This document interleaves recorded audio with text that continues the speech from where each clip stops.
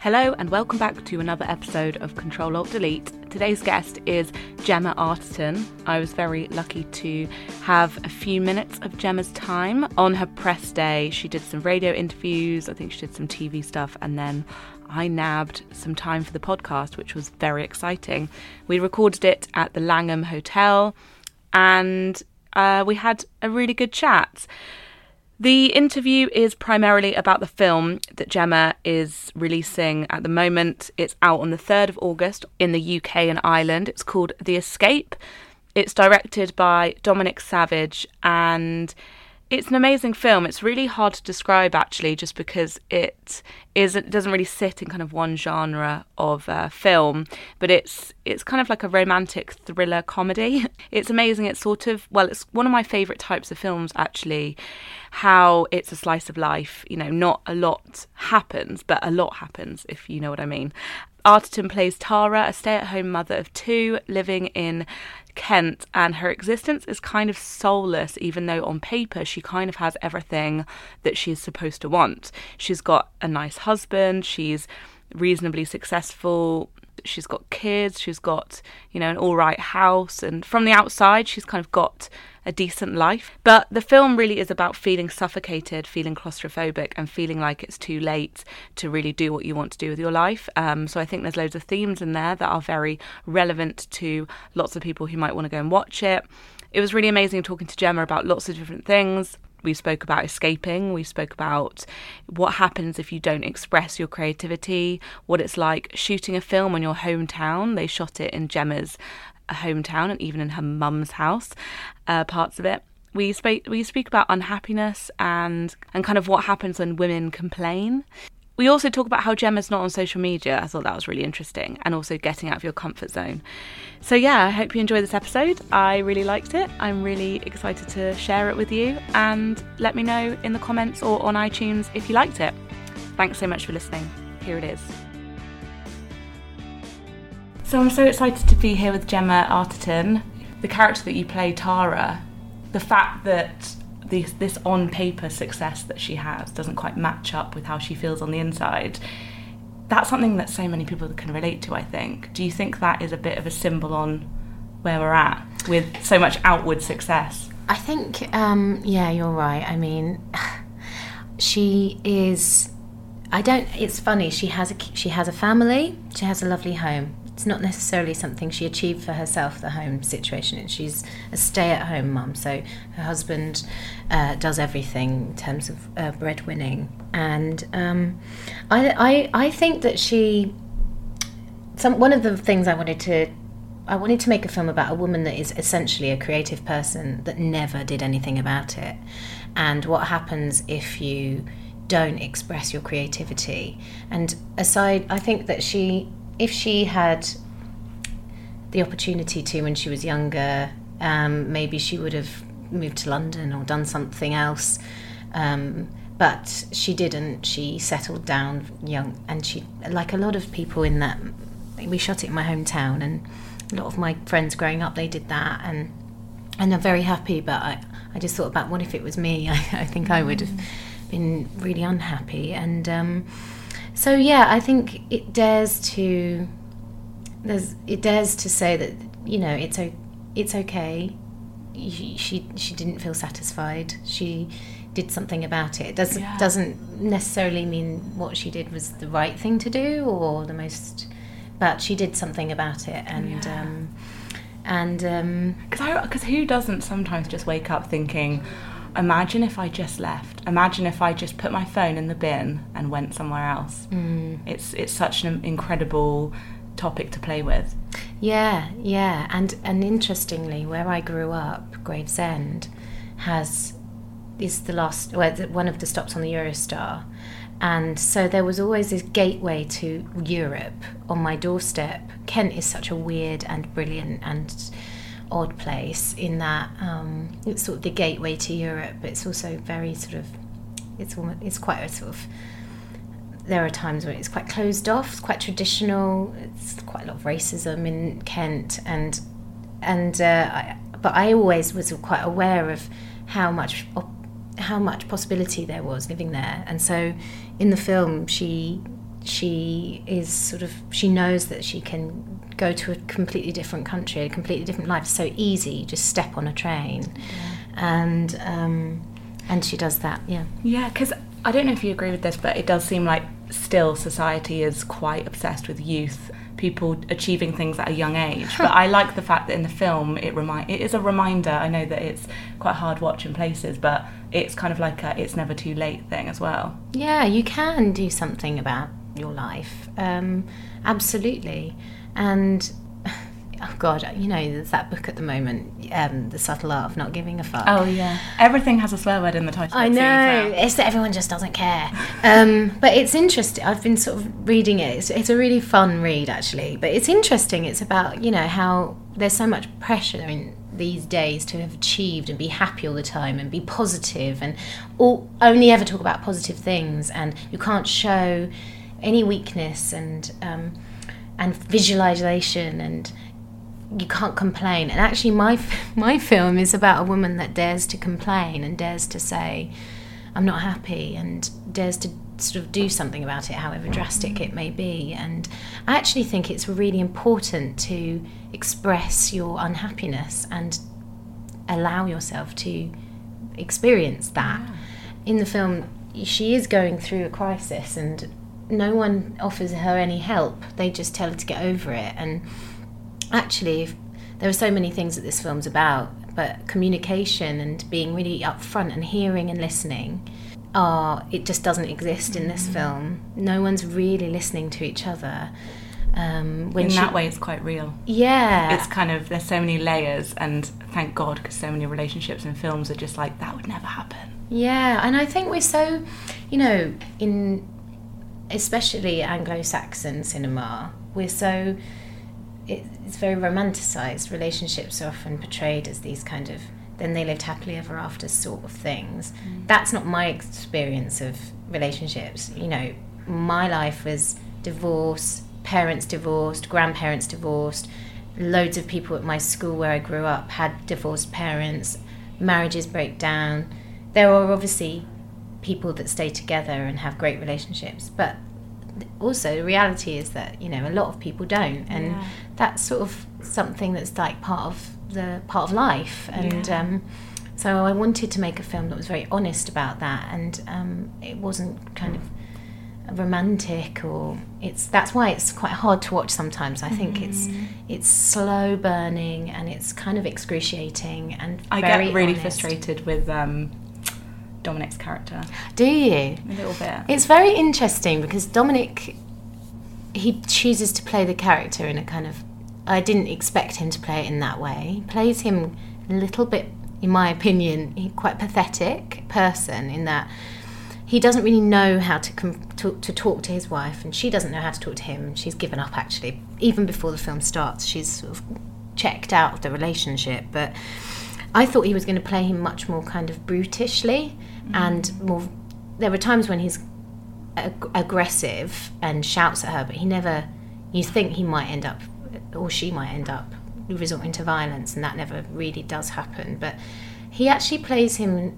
He's actually very relatable too, and it's so interesting showing this film to people, because there are some people that really, really are on his side, and they just cannot understand what is going on with her. And do you know what it reminded me of? I don't know if you've seen Wild. Yeah. With Reese Witherspoon, Cheryl Strayed. But yeah, I wanted to ask you about the exec producing of it. I don't know anything about film, like how they're made. What did that sort of entail from your side? Well, more and so I love just developing projects. Usually as an actor, you come on, you get sent a script like 2 months before the shoot's going to happen, you say yes and you do it. One of the biggest pleasures for me is like putting together a film, coming up with the idea, finding writers, finding a script. So with this was my first foray into producing, and I basically, the director, Dominic Savage, and I met and just chatted about films that inspired us, and a lot of them were French, and subject matters that were interesting to us at the time, like relationships and breakdowns of relationships, and And so we came up with this kind of idea of what we kind of wanted to shoot, and then the whole film's improvised. So yeah, I wanted to ask you about that. That's cool. Yeah, and it was the first time I'd worked in that way. But so it was a really organic kind of process, the genesis of the film. And then I step aside, as I'm not a producer on it. So the main producer will kind of do all the nitty-gritty putting together of a crew and locations and finding the money. And I sort of only came in and out of that. And also when you're on set doing a film like this, the last thing you want to be doing is like dealing with the catering and whatnot. But it's great because it meant that I was invested in it in a very sort of intimate way. Like even, Dominic Savage was like, let's shoot it in your hometown. And what was that like? It was really, really weird because it's like, when you go back to your hometown, it just makes you feel a certain way, whether it's good memories, bad memories. It just immediately makes you feel something. So I go back to who I was then. It's weird. Yeah. Just for a split second, I'm like, I'm that person again, but I'm not. Yeah. I think it's a really powerful thing. And for an actor, you're often in doing as much as you can on set to create circumstances that make you feel a certain way. So that was like half the work was done in terms of like, I feel a bit trapped, or I feel a bit out and don't really connect with this landscape. And because that's how I felt when I was growing up in Gravesend. And also it makes you feel a bit vulnerable, a bit weird. And there's a scene in a car park, a shopping centre car park, and that is like every Saturday I used to go there with my mum and park there and get the shopping in, and it was so weird being there and then having a film crew there. And interestingly, there's only one scene, which is in my mum's house, in my mum's back garden where I grew up. And it's so weird. About a year before we started shooting, I had a dream that there was a film crew in my garden and we were making a film. And then a year later, we were making a film in my mum's garden. It was so bizarre. And that was a very exposing to suddenly have these people from London, like in my mum's house, and my mum being there and not knowing where to go and be, and feeling a bit kind of exposed as well. And but it really helped me because the scene in my mum's garden is with my fictional mum, so it sort of made me feel like that kind of kid that's gone around to see a mum and a bit awkward, and and it all helps. It's all part of, whether it's very subtle, but it all really helps making it personal. Do you like being out of your comfort zone in that way? Yeah, I love it. I guess you didn't have to do that, but you wanted to do that. Yeah, it's sort of a weird sadistic, masochistic thing that I like. I love doing things that are a bit that make you feel a bit weird and a bit odd and a bit my taste in film is, I love films that make you feel a bit strange and a bit disturbed, and so as much as I love doing light-hearted, I'm doing a big comedy at the moment, which is so easy and like the opposite of this film. I love all of that variation, but there's something about going somewhere. Does it help as well that you can't really be pigeonholed? I hope that's the case, although, without complaining, I'm always reminded that I was a Bond girl. And anyway, but yeah, I do try to not pigeonhole myself, and also I think I just enjoy all aspects of what I do, and I love doing everything. So, as I did this film, The Escape, and then it was an improvised film, and then the next film I did was like very, very, very language driven, very scripted, very like the opposite of that, and that's interesting to me. Yeah, it must keep everything very exciting, that you're always on the lookout for new things. And but how long did this one take to film? 3 weeks. Oh right, so it's quite is that quick? It was super quick, but it was just the right amount of time. I don't think I could have done it for any longer without just getting very down. And we were shooting very quickly in 6-day weeks, which is a killer really for the crew, and the whole thing was very quick from sort of inception. I think Dominic and I met to start talking about it in February, and then we were shooting it by October, which is incredibly quick in film world. Usually it takes years to put a film together. So it was really great that we could come up with an idea and then get the money and then go with it, and then it was done. There wasn't enough time to kind of think too much about it. And also on set, because of the unscripted nature, we were doing like 25-minute long takes, and there's so many different versions of this film that could have been cut. It could be totally different. We did loads of different versions. Wow. How interesting. Yeah, it was. And then I had to we all trusted Dominic Savage, the director, to cut it in a way. I didn't really know which way he was going to take it. Like for the ending, we shot loads of different versions of the ending. Wow. I really liked what he was saying when I read all the information about how he writes the story first and then turns it into a script. I thought that was really interesting. Yeah, it does. He's very, very... That's a great way to work, I think, because as much as I have like the utmost respect for writers and what they do, that's their one take on it. And when you're on set, you're working with all these different creative people. It could go somewhere else if you allow it to. And I think the best writers sort of listen to that. If their actor feels something or a director wants to try something else out, and that's what we were allowed to do. I mean, have you been on films where it's literally like, this is the line, and the line cannot be changed, and it's like you can't even say yep, you've got to say yes? Really? Yeah, I hated it. Wow. I mean, I get it. I get it. So weird. And there are some like genius writers where you don't dare to question it because you're like, that is genius and that has to be said in that way. But I worked with one director who was basically a dictator, and I remember him making an actress cry because she got the intonation wrong on the line and he was drilling it. But he even says, look, I'm a dictator, I want it exactly how I want it.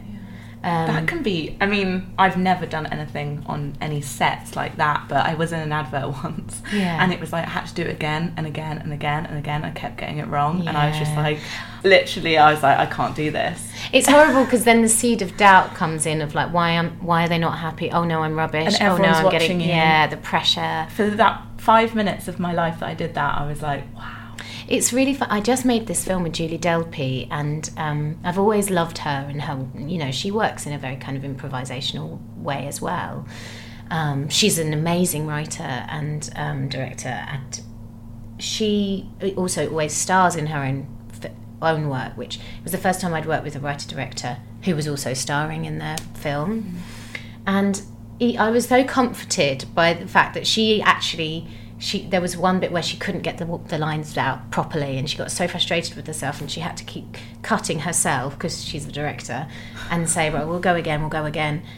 And oh God, no, I can't. Why am I doing this? And I'm freaking out. And I thought, oh God, yeah, it happens to everybody. It happens to all of us, where you get worked up as to. It's like there is pressure because it's. Time is money. That she had it as well. Everyone does. Yeah. Everybody. It's funny when you see the pictures of Lena Dunham directing, and she's got the monitor on her lap, and then she's doing the acting bit. It's like, whoa. I don't know how you do that. I mean, I was looking at her in admiration, actually, Julie, because she's got such ease. She knows what she's doing. She's got her eye on your performance at the same time as her own while she's doing the take. It's like that's she's like the ultimate. Peripheral. Yeah, she's naturally, I think, a real multitasker. But I loved working with her. Would you call yourself a multi-hyphenate? Yeah, I like to. I don't know if I'm that multi-hyphenate like Julie Delpy standards or like Lena Dunham, Greta Gerwig standards, but I like to. I think I can handle a couple of things at a time. What's the proudest thing that you've done so far in your career, would you say? Well, in my theatre career, I've done loads of stuff that is really memorable and proud. One was Made in Dagenham, and the other was when I opened this really magical, beautiful theatre in London called the Sam Wanamaker Playhouse, and it was like such a special night, and I played the Duchess of Malfi, which is a great role, and that was a great proud moment. But in terms of my film career, I'm very proud of this film because it's so honest, and I think it's the most truthful performance that I've done. But then I'm proud of other work because I've had such different projects, and they're all so different. Yeah. It's really hard for me to kind of compare them. But I did a film a couple of years ago called Their Finest, and it was such a beautiful little, fully rounded British film with lovely people. And but yeah, I mean, I'm the worst person. I'm so self-deprecating, and it's actually a bad personality trait. I find it really hard to. It's quite comforting to hear you say that out of all people. Oh, it's terrible. I'm the worst at interviews because even just now I did an interview on national radio live, and the first thing I said was, "This isn't a film for everybody. It's you're either going to love it or hate it." But why am I putting my work down? I don't know if it's a British thing where we kind of go, well, it's all right. But actually, I'm not very good at bigging myself up. But it's an incredible film, and also, I would say it literally is for everyone because of the subject matter. Like, everyone has relationships. Everyone. Yeah. It's so, yeah. I mean, it might not be like your Tara per se, but God, it's so many elements spoke to me. Oh, that's great. Well, that's what we wanted. I mean, that's ultimately what I think. There's a time and a place for entertaining cinema where you just go and you forget about yourself. You escape into the fantasy world of whatever. And then what I think is really powerful cinema is when you really think about humanity and life and you question things, and it sort of wakes up certain aspects of yourself, and it's like we've all got obviously one life, but you kind of can't help but be like, oh, what if I did that, or what if I took that fork in the road and not the other one? Because I read in some of the press materials that on one of the screenings, like, some of the male viewers rang their wives up in panic. Really? Oh, yeah. To check that they were all right and that they were happy, and even that is quite an amazing reaction. Yeah. Well, I guess that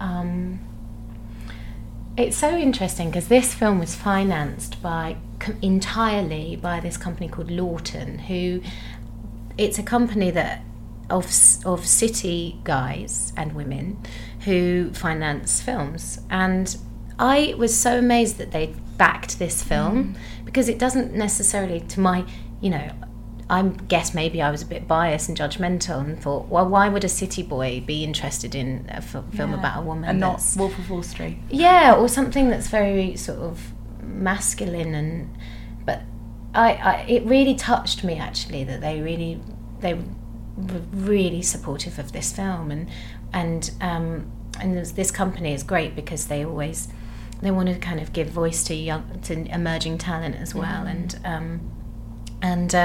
but yeah, I mean, that's the thing, and it's very satisfying for me to see a guy watch this film that wouldn't necessarily go to see a film like this and be really touched by it, or it opens their perception a little bit more about.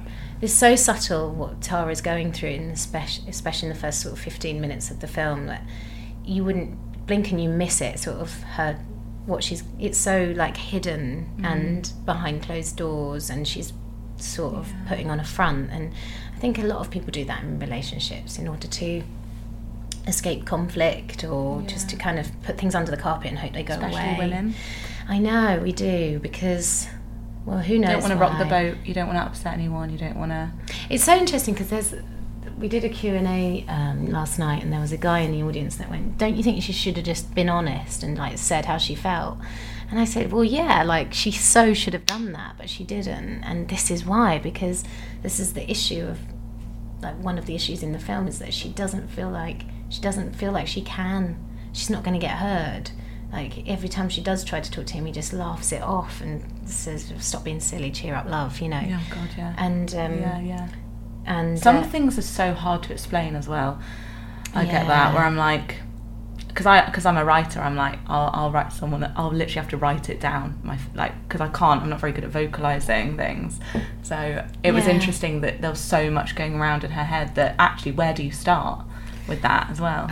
God, yeah, it's so complicated. And I think in that situation in the film, the relationship is a kind of, I mean, she hasn't got, unfortunately, she doesn't have any other vocation other than being a mother and a housewife.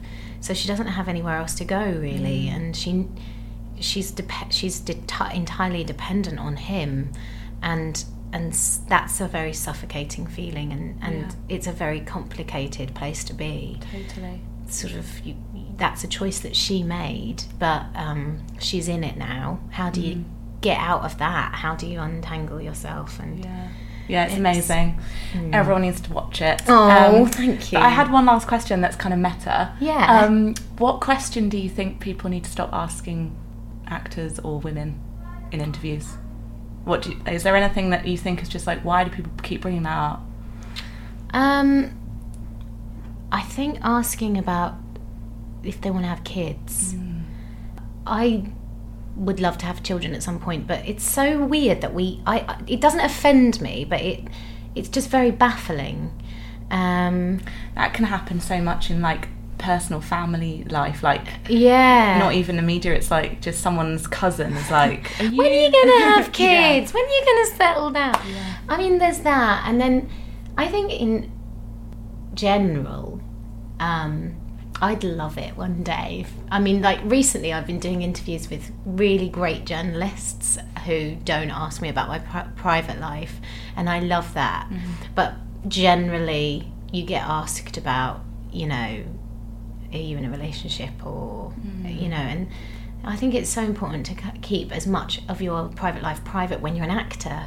That's why I feel very ambivalent towards social media, because you're exposing yourself outside of your work to the public. And all my favourite actors and performers and writers and whatnot are sort of mysterious, and so you can kind of fall into their work and not know them. You're just sort of looking at what you're being presented with. So yeah, I'd love to. You're just not on it. Do you have private accounts or no? No, just nothing? No, I don't have anything. Yeah, because I interviewed Greta Gerwig once, and she was just like, Does I'm she? not on it. No, she's not interested. Yeah, like not going to be on Twitter anytime soon. Yeah, I mean, some people, I guess it's just either you really like it or you don't, and some people love it. I mean, some people really do love it, and it helps them in their work and their careers and with their friends and everything.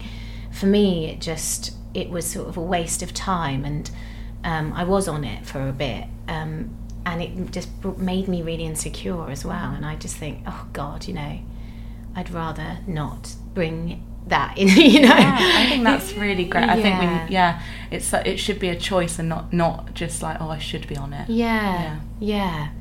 You know, just to sort of bring it back to the film, like motherhood is seen as this kind of like, I don't know, like you can't touch that. It's kind of, you know, it's a sacred thing, which it is, and to a certain extent, but it's not like what makes a woman. Yeah. It's something that can happen to some women if they want it to, or even if they don't. You know, it's not what a woman is. Yeah. Because if this film was actually the guy leaving, would have been a totally different film. Yeah. But that's weird in itself. Yeah. That it's so normalised for like dads to leave. Well, that's one of the reasons why I wanted to make it, because so many dads leave and it's seen as normal, and they see their kids every other fortnight or whatever and move out, and that's what I imagine Tara does at the end of the film. But when a woman does it, it's like, well, what's wrong with her? How could she do that? What kind of a mother is she? And and so I just wanted to show why, maybe. Thank you so much for talking to me. Thank you. Thank you.